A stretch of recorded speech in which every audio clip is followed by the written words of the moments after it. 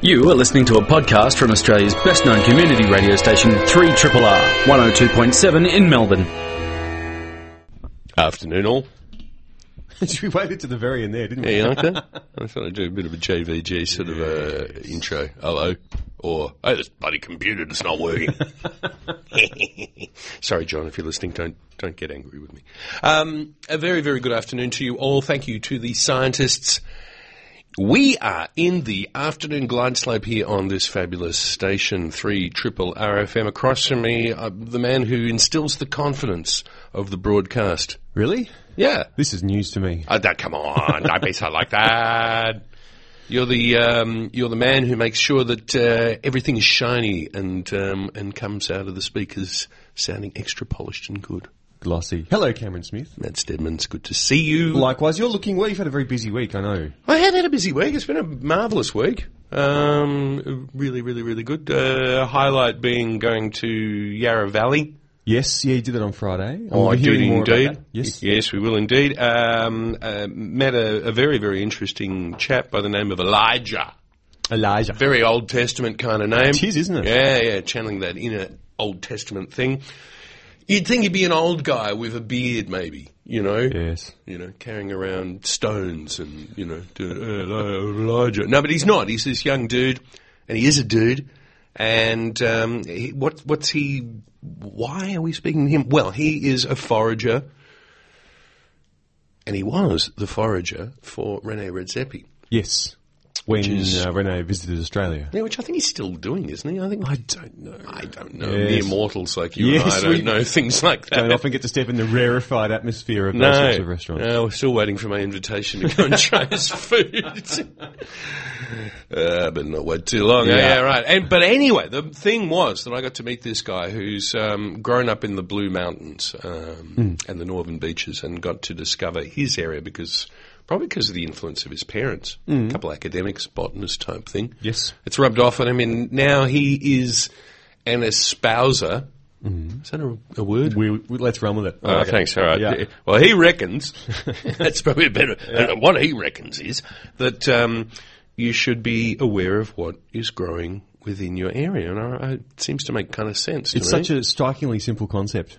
Well, but it goes against the whole economic imperative that is sort of put on top of us a bit. Yeah. So in a way, you know, getting back to that, we say this every now and then, folks, and as I said, good afternoon, food is and can be politics. Very much so. Very much so. Yes. And speaking of food as politics, we have an issue with an industry that is... Well, in crisis, yeah, I'd actually say so, yes. The dairy industry has been suffering the slings and misfortunes, shall we say. It's been all over the newspapers too, so obviously very big issue as we head into an election. And we've left it alone because for both of us, we sort of looked at each other and said, God, this is big. This is, and I don't want to go on to some misguided polemic about it. That's exactly right. And I freely admit I don't fully understand all the variables enough to really form an opinion as yet. But we have someone who is willing to stick his toe in the water. Yes. A brave man, and one that both of us admire greatly. Richard Cornish. How do we describe Richard? Richard's a food writer. He's a columnist around town. Lovely. And co-authored a good number of cookbooks. And a very important part of our food culture here in this state, yeah. I would say to you. So anyway, we're going to have a conversation about that. And later on in the show, yes, I did meet Elijah, who isn't a Old Testament prophet. No, he's a New Testament forager around the place, and I had a good chat to him because, as I said, went down to the Yarra Valley, went down to Oak Ridge, got to hang out with the guys, and then also hosted a dinner that night, and it was a long day. Yeah, because you said you were there at like 7 a.m. 7 in the morning. So to get there, that's you got to leave home at about 5:30. Yeah, Joe made me a cup of coffee though, so thanks again, Joe, for that. As we came here, I want coffee. Yeah, it was a long day, but it was a fabulous day. It was it was really, really interesting. So I don't know. That's sort of the show for today. But what do we got here? Looking at today and stories that are around. Oh, the first thing I wanted to do was to talk about the birth of agriculture. Right. How does that sound? It's a very broad topic. A good thing Let's to run do. with it. Yes. Yeah, and I've just lost the story. Wouldn't you know that? Oh, no, here it is. Here it is. No, it's cool. Just stand by. There is a saying that, first of all, how long's agriculture been around for? I would say thousands of years. Yeah, it has. I thought it was around about 3,000 years, and Yes. I think that it sort of grew from the Fertile Crescent. Right, yes. That's sort of, the Fertile Crescent, which is sort of around the Nile and around sort of there, Egypt going into, I think, what would have been Samaria. But Chinese villages, they say, could have been sharing a beer about 5,000 years ago. Yeah, right. And one of the things that was kind of interesting is that there's a view that's coming out now that we started agriculture not to become... Ooh. Oh, I'm in trouble. You have so many devices. I know it's difficult to put them all on silent. I thought I'd turn that one on sub. Oh, that's right. That was the one that was updating halfway through. But with the common sort of knowledge is that we started agriculture to feed people and grow crops and sort of hang around. But there's a new thing that's coming out, Matt. That the reason why we started doing agriculture was to make beer and to get a little bit off chops. It's funny to have a beer and enjoy the satisfaction that comes from ethanol. If there's one resounding thing that just shines through all sorts of humanity over the years, over the centuries, it's the extent to which we will go to change our reality, to get high. Yes, it is. God bless. It's insane, isn't it? So here it is. This is an article actually from what was it? ABC Rural. Residue on pottery from an archaeological site has revealed the earliest evidence of beer brewing in ancient China, showing barley may have been used for beer long before it was grown for food. Really? The artifacts showed people of the era had already mastered an advanced beer brewing technique, containing elements from East and West, according to the study in the Proceedings of the National Academy of Sciences. Now, yellowish residue gleaned from pottery funnels and wide-mouthed pots showed traces of ingredients that have been fermented together. Broomcorn millet, barley, a chewy grain known as Job's tears. Nice. And tubers. The discovery of barley is a surprise. Lead author Zhang Wang of Stanford University said, saying it is the earliest known sign of barley in archaeological materials from China. So just to restate that, 5,000 years ago, parts of China, in China, harvesting barley. No, fermenting and brewing. Yeah, harvesting barley and then fermenting, which I reckon is... yeah, kind of wild, isn't it, really? So, there you go. Yeah. So, there's a thought. What have we got today? Did we find anything interesting? Oh, 1897. Jell-O was introduced. 1897, right, okay. Yeah, I didn't realise it was that old. And anything interesting happened? Let me just have a quick look at 10 minutes past the hour of 12 here on what we'd have to say is... a bit of a wintry day. I think winter settled into Melbourne. In some parts of the world, apparently it's National Coq au Vin Day, which I think is a good idea. We haven't had a coq au vin together, have we? I haven't done a coq au vin in years. Yeah, I think might be time to do that. Chalk one in this winter. Love coq au vin. Love it. Anything else interesting? Coca-Cola in 1886, invented by pharmacist John Steiff Pemberton. Was advertised for the first time in the Atlanta Daily on this day.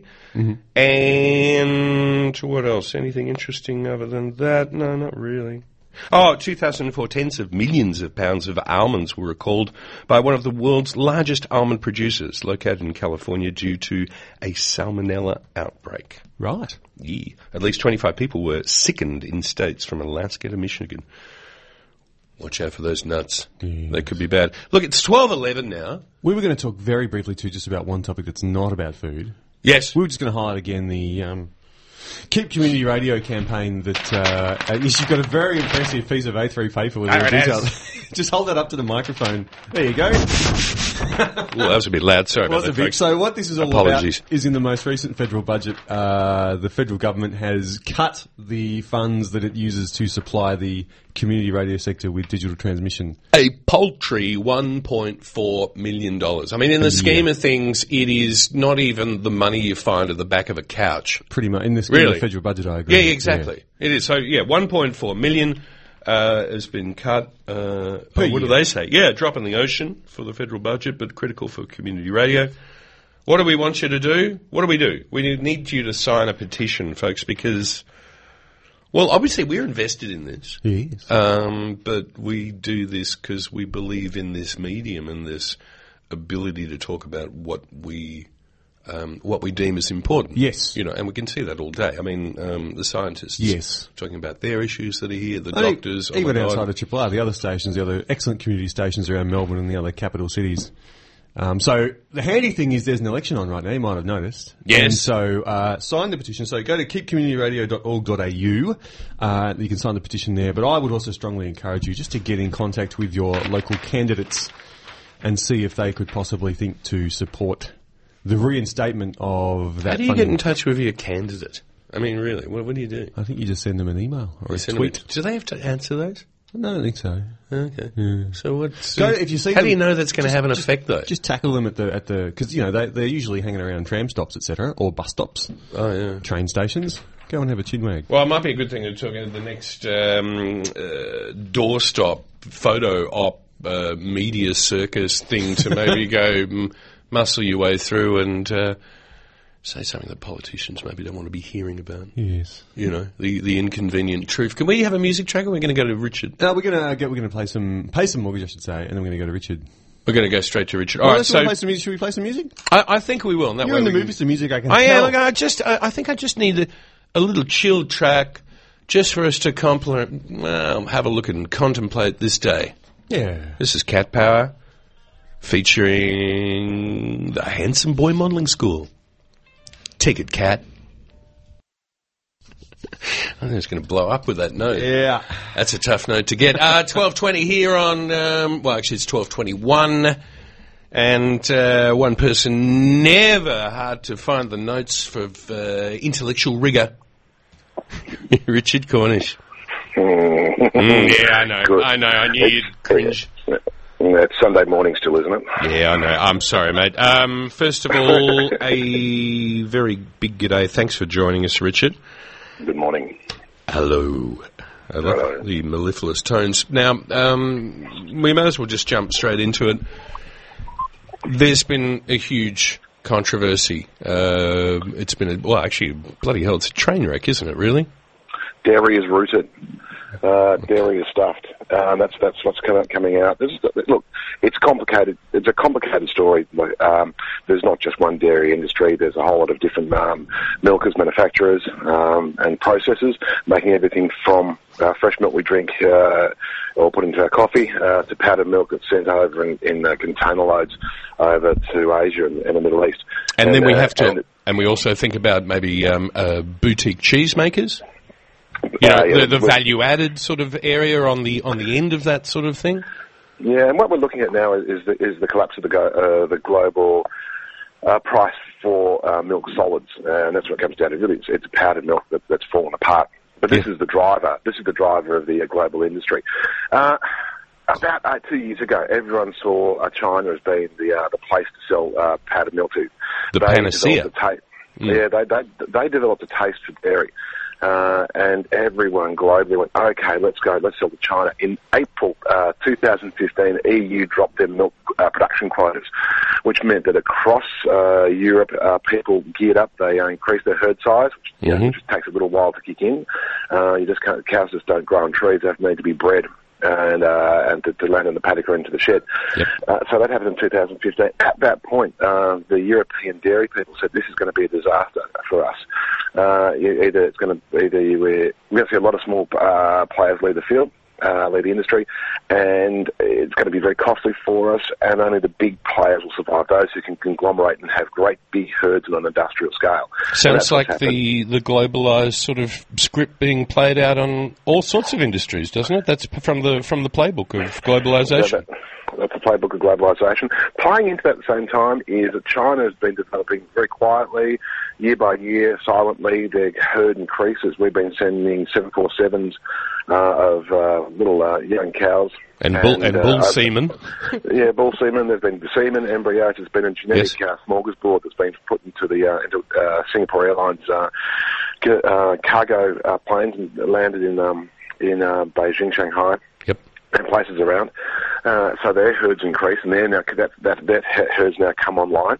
Another interesting little thing that's playing into all this, it doesn't get talked about a lot, is the downing of the Malaysian Airlines passenger jet and in the Ukraine that was shot down allegedly by Russian-backed troops. Yep. And so there's been a global embargo on exporting to Russia, Mother Russia of dairy and cheese, and we saw many things, news footage from Russia about,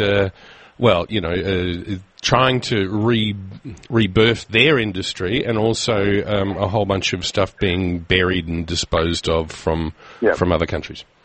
And so you've seen. So that's playing into the collapse of this global price. Interesting, that's a little digression. The Australian apple and pear industry suffering as well. They've had to find new markets for pome fruit, apples, pears, that would have been exported to Russia. Yep. And they're now hunting the world to try and make up that shortfall. So all these things are playing into it. And what it means for our farmers is that, and we've all heard the stories, the big processor says, no, we're not giving you $6 whatever per kilogram of milk solids, we're dropping it down to $4, and we're going to revise that down again. And in fact, you owe us money. And so that's how what's been playing out at present. We're seeing people who have borrowed to increase their herd sizes, and they are now being told, well, not only do you owe the bank money, you also owe us money as well.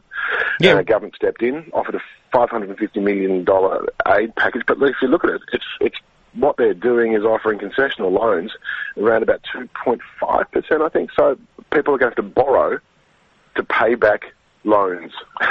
Yeah, and it's crazy. And if we look historically back at it, I think there was, the last time this happened, the government offered about $30 million worth of concessional loans, and I think after 18 months or something, only $2 million had been spoken for in that anybody was interested in. Yeah, dairy farm. I'm coming from a dairy farm myself, and I know the dairy farmers are the type of people to put their hand up or out, and they don't collectivise unless it's into a big organisation, big collective cooperative like Murray Goulburn, but not the type of people to stand up. And I went to the Fed Square the other day to join the march in support of the dairy farmers, and you know what? They're all too busy on the farm to go and walk on Parliament. I reckon we counted about 300 people, and that's not even a tenth of the number of families in Victoria.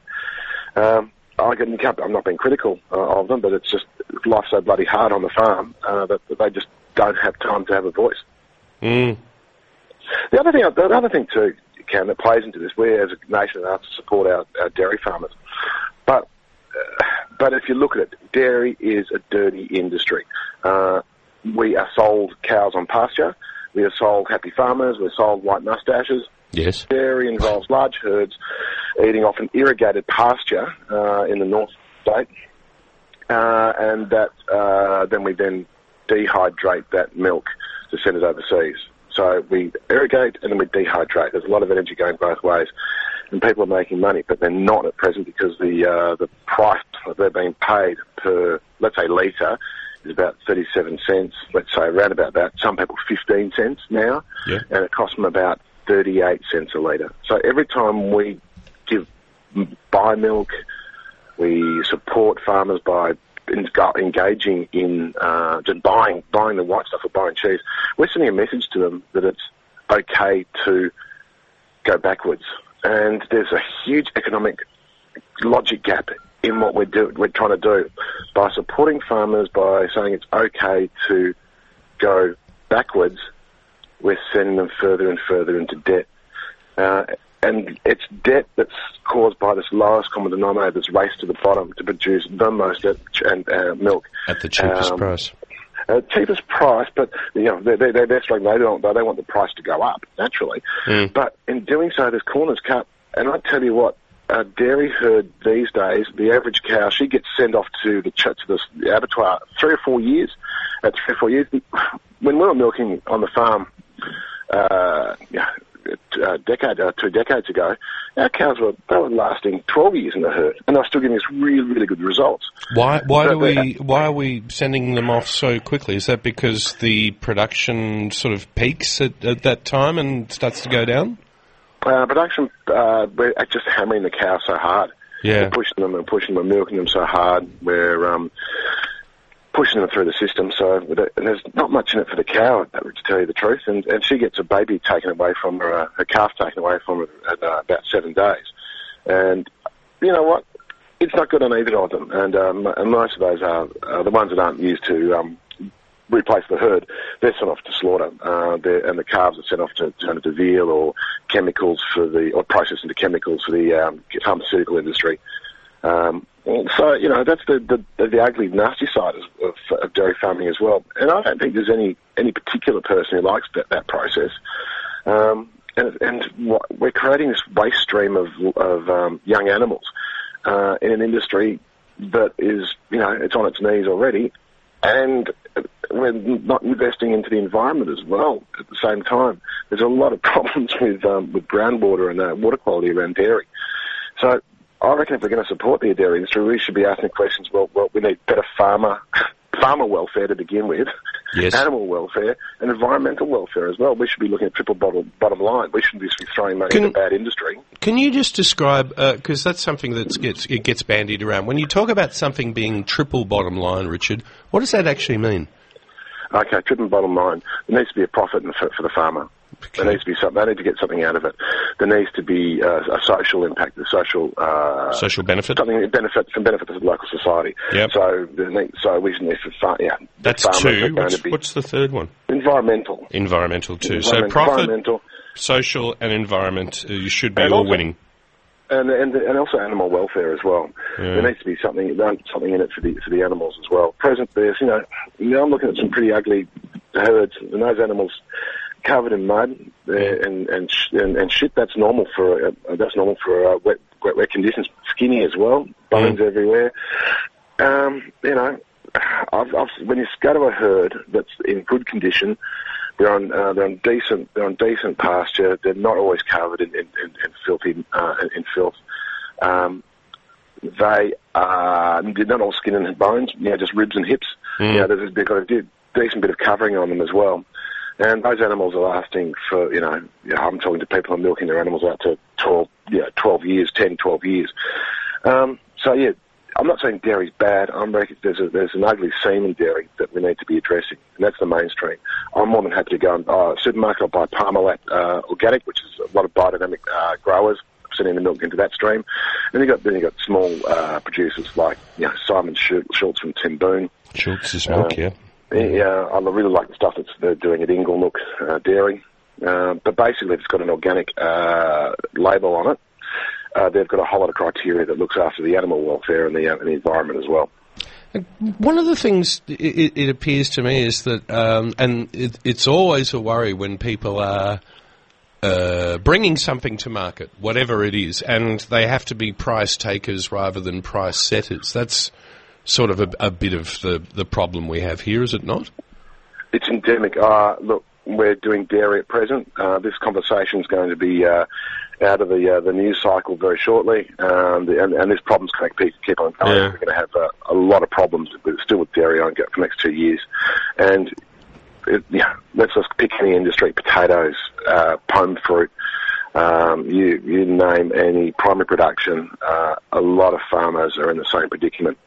It's just that dairy is such an iconic industry. It's got that rugged individual farmer. It's got we have contact with the product on a daily basis. Correct. People of my generation, I'm in my late 40s now, we were given milk at school.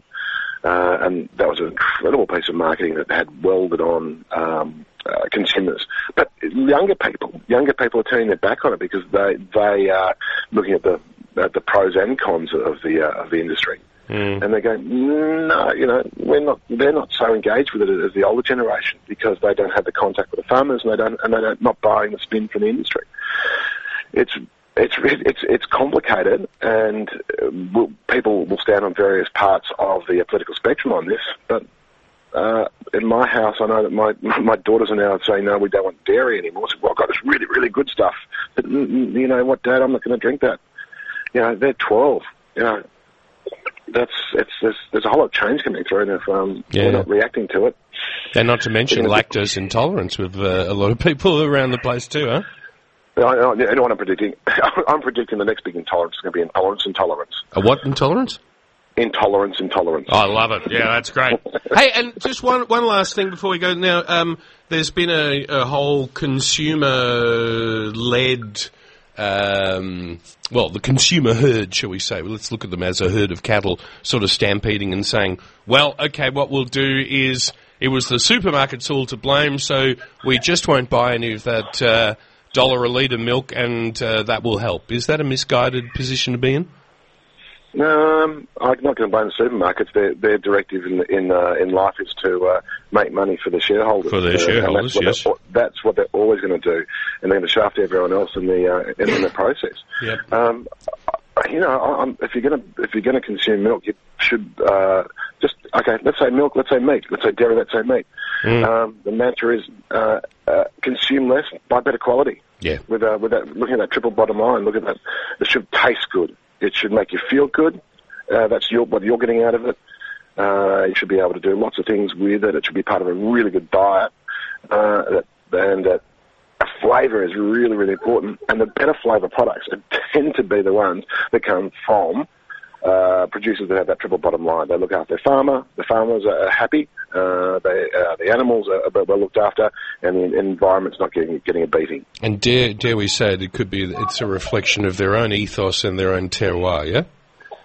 Yeah, well, there's a whole lot that goes into that, but if you look at someone who's able to at least feed their family and have some time off, they're going to be able to look after themselves and their herd and their farm better. It's complicated. It's such hard work. I cannot tell you how hard the work on a dairy farm is. It is excruciatingly hard. It's insane, isn't it? It's like, when most people are in bed, the dairy farmer is up and he's at the herringbone and dealing with a lot of others. You are, as a dairy farmer, you are constantly surrounded by every single problem: the fencing, the drainage, the water supply. Yeah. And inside your house, you walk it in at the end of the day, and you need to shower to get rid of the smell of dirt and shit from yourself. And it is such bloody hard work. And we're asking a lot, and I'm throwing it out there today, triple bottom line. But that's a huge ask. I just throw that out as a postulation, not a panacea. Yeah, and maybe as a starting point. Well, 12:37 here. Richard, thanks for taking the time to just sort of distill what is this maelstrom of concerns and ideas and finger pointing and stuff like that, and try to make some sense of all this sort of stuff. Yeah, it gets more and more complicated the more you look into it. It does, doesn't it? Yeah. Well, anyway, thanks for giving us a good first shot at it. Triple bottom line, folks. I think maybe that's something we should be thinking about applying to the industry and maybe asking some questions. Richard, enjoy the rest of your Sunday. I hope you're taking it easy and you're looking after your own herd at home, aren't you? Yes. What do you want for lunch, darling? Dumplings in my lunch. You want dumplings in your school lunch? Okay, there you go. That's beautiful. She's 12. She wants dumplings in the school lunch. All right. Dumplings in the school lunch. Well, look at that. Richard Cornish dealing with his own herd at home. Thanks, mate. We'll leave you to it. Soon. See you, Richard. Richard Cornish there from, Cornish headquarters. Yes, the Cornish division. The Cornish division. 12:38 here on 3 Triple RFM. I am but putty in Matt Stedman's hands, so he will tell me what we are doing next. We're going to pay some mortgage and we're going to come back with Elijah. Foraging. Okay, so here we go. Yeah, groovy, baby. I really like that. That was kind of nice. 12:40 here on 3 Triple R FM. Yes, I was lucky enough to go to Oak Ridge to forage around with forager extraordinaire. His name's Elijah Holland, and the interview starts like this, where I say, Elijah Holland, very, very good. Where are we? Afternoon to you. How are you? Good, Matt. Good. How are you? I'm really, really good. Thanks to you. Had a fabulous morning. But maybe what we might do to paint a picture for people is to just say, first of all, where are we? And then what on earth are you doing?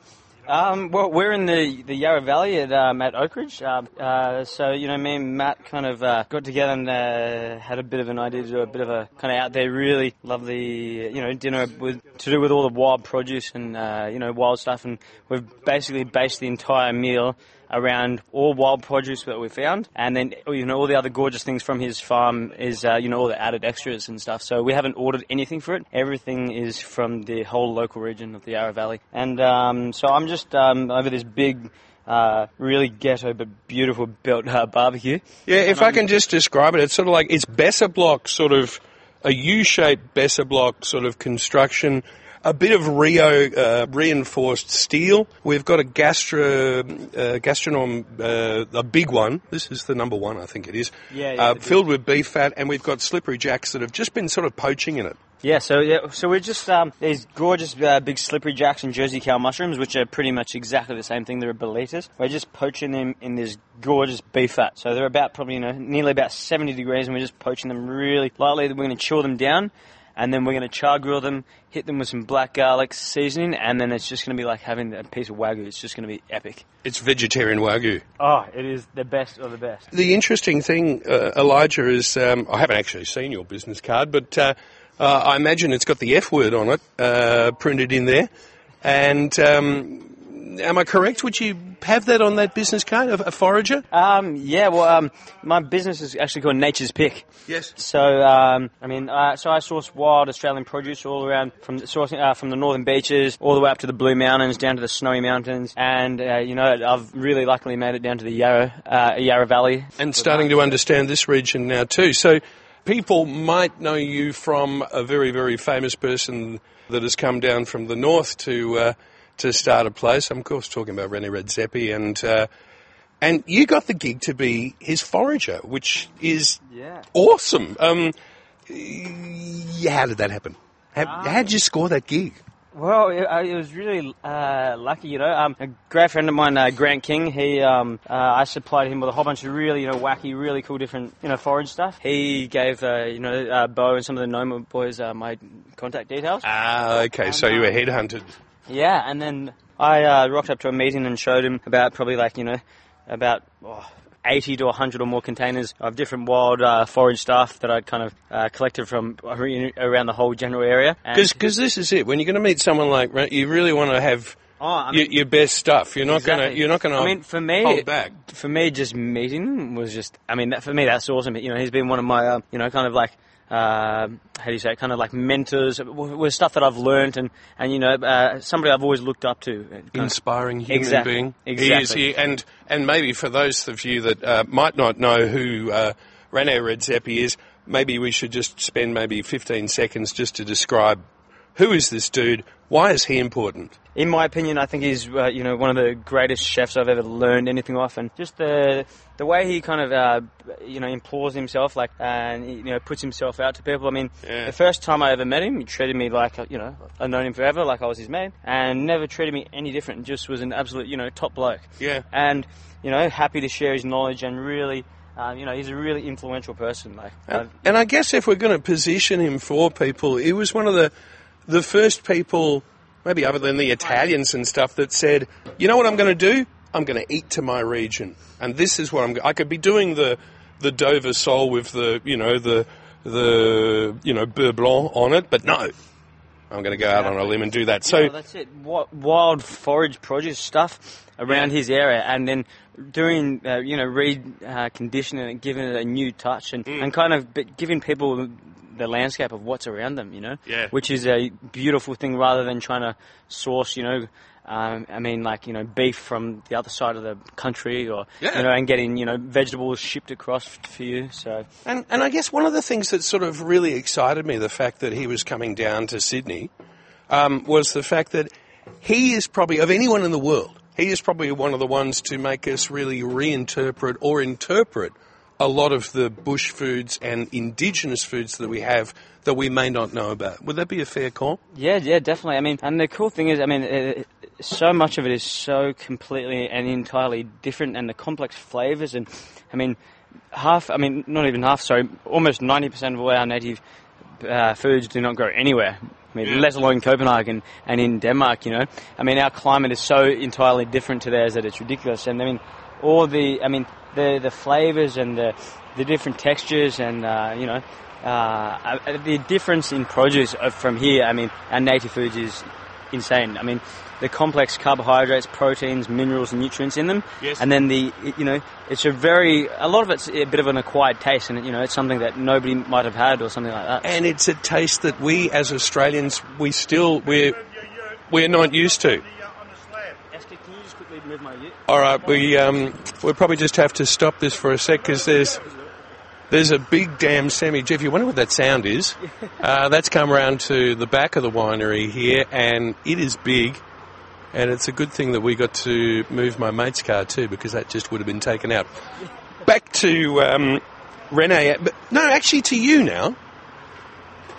How did you get your interest in this gig? Because in a way, even though it's sort of as the zeitgeist going, this is more and more we're sort of understanding regionalism, foraging and stuff like that. But you were pretty much on the vanguard on this, and wondering how did you get interested in finding food from your environment?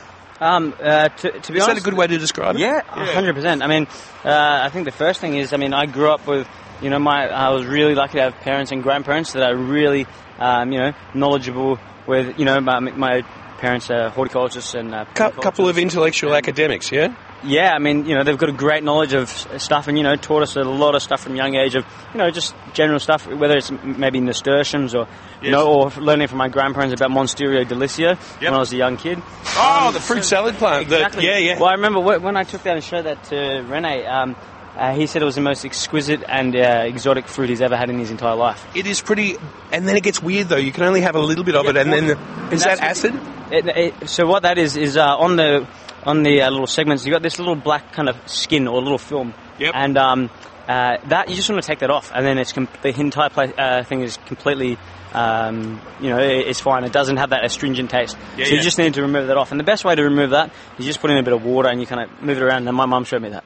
So for those of you that have never tried this, the Monstera deliciosa, your typical pot plant, isn't it? Really, when you think indoor pot plant, it throws out a flower stem, and this bright green, scaly fruit almost, and it looks almost prehistoric. It's really kind of like tropical, jungle-y kind of, you know. And the look of it is almost like custard apple-y. Yeah, exactly, like little tiny segments of pineapple, but custard apple-y, and the flavour is, you know, its other name is fruit salad plant. So yes, And so the parents sort of instilled this understanding, love, and desire to learn more and more about what's around you, yeah? Yeah, I definitely, you know, so I grew up, you know, with them having a farm. And where'd you grow up? Like Whereabouts? Northern Beach. Oh, well, I grew up out west and on our farm, which we had in Londonderry and Windsor and Richmond, and then moved to the Northern Beaches when I was really young. So I've grown up around the Northern Beaches, which is, a gorgeous area. And that's where, you know, so working as a chef, I had a good bit of knowledge from my parents about, you know, different stuff that grew around wild. And then I just got, you know, really, you know, kind of, you know, enthralled and excited to find out more and more and more. So I just kind of really extensively researched a lot myself and really taught a lot myself, and also with my good mate Boyan, who's my business partner as well. So we kind of, you know, we were just fascinated with finding out about every single thing. If you can eat it, if you can't eat it, if you can eat the leaves, maybe the bark, maybe the boil up the roots. Exactly. You know, so everything. For instance, even if something's in season, when it goes out of season, there's still another part of it that, you know, is beautiful and you can use. So, you know, maybe the fruit's out of season, but maybe then you can use the bark, or you might be able to use the roots, or you might be able to use the fungus that grows in and around it. So, you know, nature's a beautiful thing because, you know, everything has its season in different, you know, shapes and forms. Well, and especially when, I mean, I'll say a cliche and something really, really obvious. Nature's a wonderful thing when you're actually living in harmony with it and not fighting against it, yeah? Exactly. I mean that's a big thing with foraging as well. So, look, a lot of people might go out seasonality in food. Exactly. A lot of people might go out foraging, but then they rip things up and cut it. So,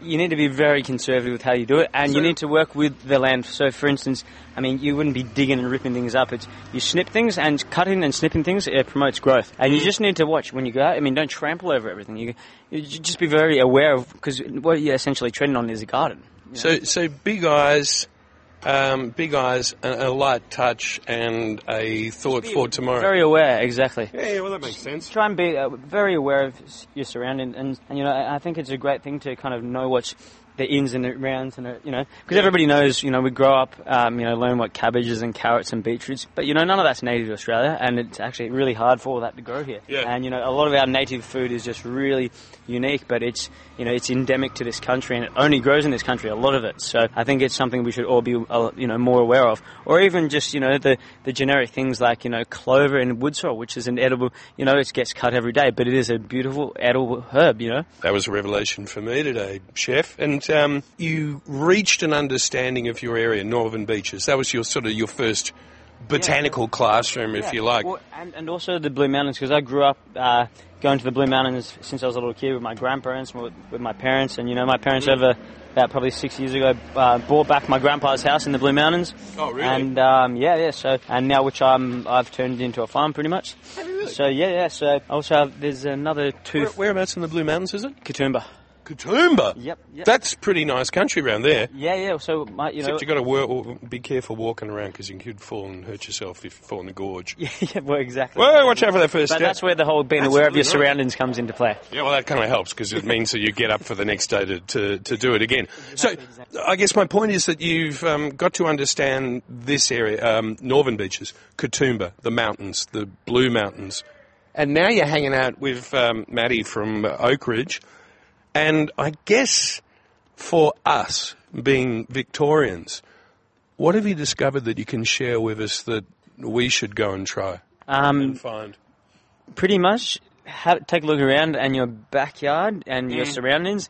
It's pretty much a supermarket, you know. But in saying that, try and be aware, and you know, don't pick things without knowing what you're doing. I mean, you know, especially when it comes to mushrooms. Exactly. Yeah. You want to be aware of what it is. You need to find out. So, I mean, research, look it up, ask somebody. You know, kind of, you know, just do a bit of background research on it. You know, bring a knife. Yeah, well, bring a knife. So cut. The thing was cut the mushrooms rather than rip the whole thing up. Because what happens if you do rip up a whole mushroom? Well, you're taking away its spores and its roots, and you know, a lot of people would probably see a mushroom, be excited, and rip it out. And you know, I actually did that for the first time. You know, and my business partner Boyan was the one who showed me differently with that. So yeah, it's just kind of being aware and conservative, and just remember, it's, you know, it might not be your, you know, backyard or garden, but it belongs to the environment, and you know, which it belongs to everybody. So, and we want to call this cut and come again stuff rather than rip out and then that's it. Exactly, because you know, you want to come back and grab it again. You know, you don't want to be ripping something out and then you're trying to search the rest of the countryside. So if you go about it the right way first, well then, you know, that could be there for the rest of your life, and then for your grandkids' life and everybody else. Has there been anything that you've tried down here that you thought is kind of extraordinary and amazing? What are the highlights, I guess? I mean, to be honest, the highlights are making the great mates already that I have done. You know, I haven't really known Matt for that long at all, and you know, I've made, you know, a lifelong, you know, mate now. I think you have. Not only that, but his mate Jack is, you know, I've known the guy for about 2 days, and I think me and him get along like house and fire. It's as if I known him for about 20 years. Like, he's an absolute legend. So the camaraderie of the foraging trail, I suppose, is one thing. Yeah, actually, you guys are just like two peas in a pod, though, really. Yeah, well, I mean, Jack and simpatico or what? Yeah, you know. Yeah, but it's good as well to have, you know, partners and friends like from, you know, friends I made at Noma, Asker, for instance, who's just come down to help out for the day, you know, and who's, you know, is as keen as every single person else and just wants to help out, and he's just smashing, you know, the whole day out. So, yeah, this area, it's a beautiful area, and I mean, the amount of produce we've found for this, we actually had to stop finding produce because we just found too much stuff. Yeah, we did actually. We actually had to stop. So again, Elijah, an obvious question: why should we forage? Why? I mean, it's a why should we forage? That's a good one. I mean, it's kind of. I mean, you can see we've just turned this entire meal, into so for 50 people out of all this wild, produce, which is just around the whole area, and it just kind of reflects and shows what's around the beautiful area. Yeah. I don't know if I really explained it properly there, but I mean, so I think let me help and paraphrase. So by what you're saying, one, we have economics.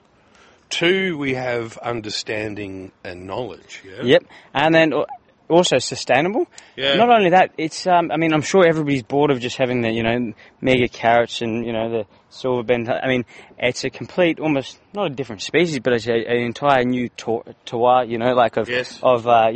of stuff. I mean, and a complete different point of difference, especially if you're a chef, you're working in kitchens, you might be cooking at home just to mix things up, change it up a bit. Everybody likes a little bit of change and doing something new, something different. And that's exactly what it is. But the flavor depth, the flavor profiles, and also, the nutritional benefits and aspects of it are, far greater. For instance, something that's planted at a farm, I mean, generally a lot of the time it gets watered too much, or it's on a irrigation system, so it's always constantly getting watered. Yep. So because of that, it flourishes. It has a really great life, but it doesn't really try very hard. So the flavour profile isn't there. But something that has to really, it has to search for it. It sends its roots deeper and has to really work for it. So it's getting more minerals, nutrients, and then so the nutritional benefits and the flavour profiles are far stronger because the plant's really had to work for its life. It goes the same with everything. If you get given everything too easy in life, well then you might do well, but that's it. But then when you have to work for it, then you can really create something amazing.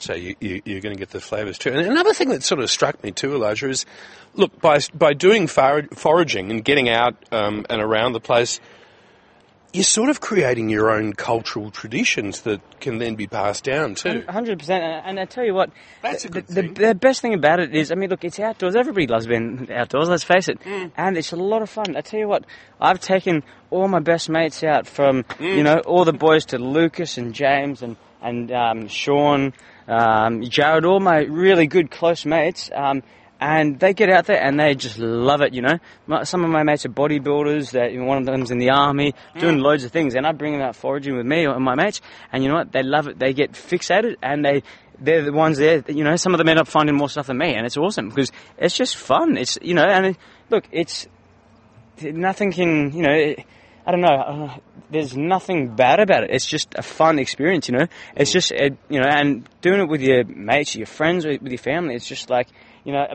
it's fun going to a farm, pulling up a carrot, but then it's also fun to find something that's just wildly grown and it's just there, nobody's touched it or done anything to it, and it's just like, bang, this awesome product. And it's mine and it tastes amazing, doesn't it? Exactly. And dare I say it, that there's sort of this reflection sort of back on something that this country's never had, which is sort of peasant culture, isn't it? Yeah, well, definitely. I mean, because it's striving for good food, and it might look like that whole, kind of peasant kind of thing.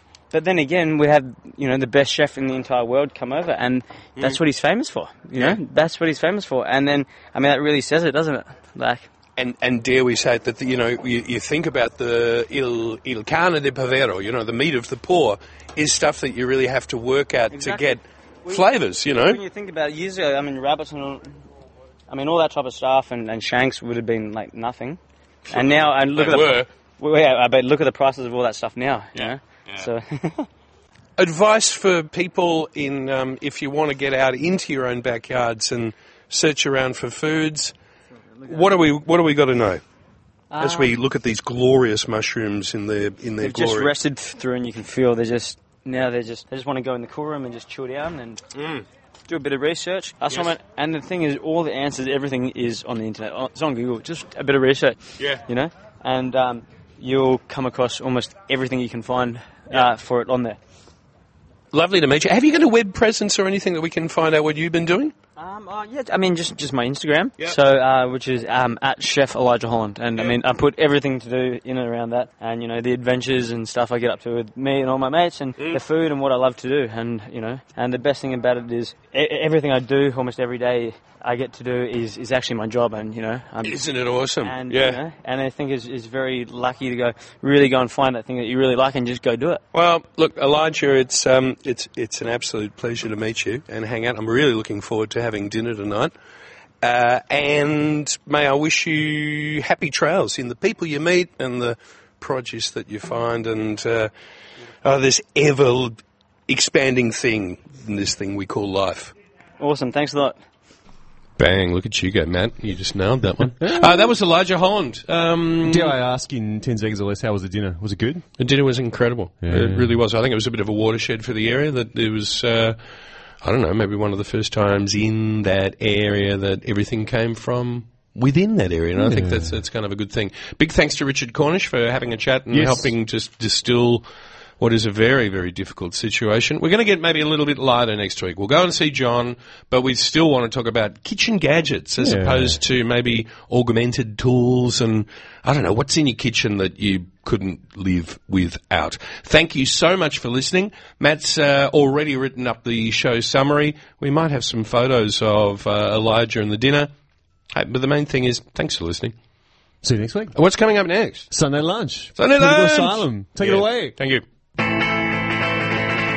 You've been listening to a podcast from Australia's best-known community radio station, 3RRR, 102.7 in Melbourne. For more podcasts, information about upcoming events and our live stream, please visit our website at rrr.org.au.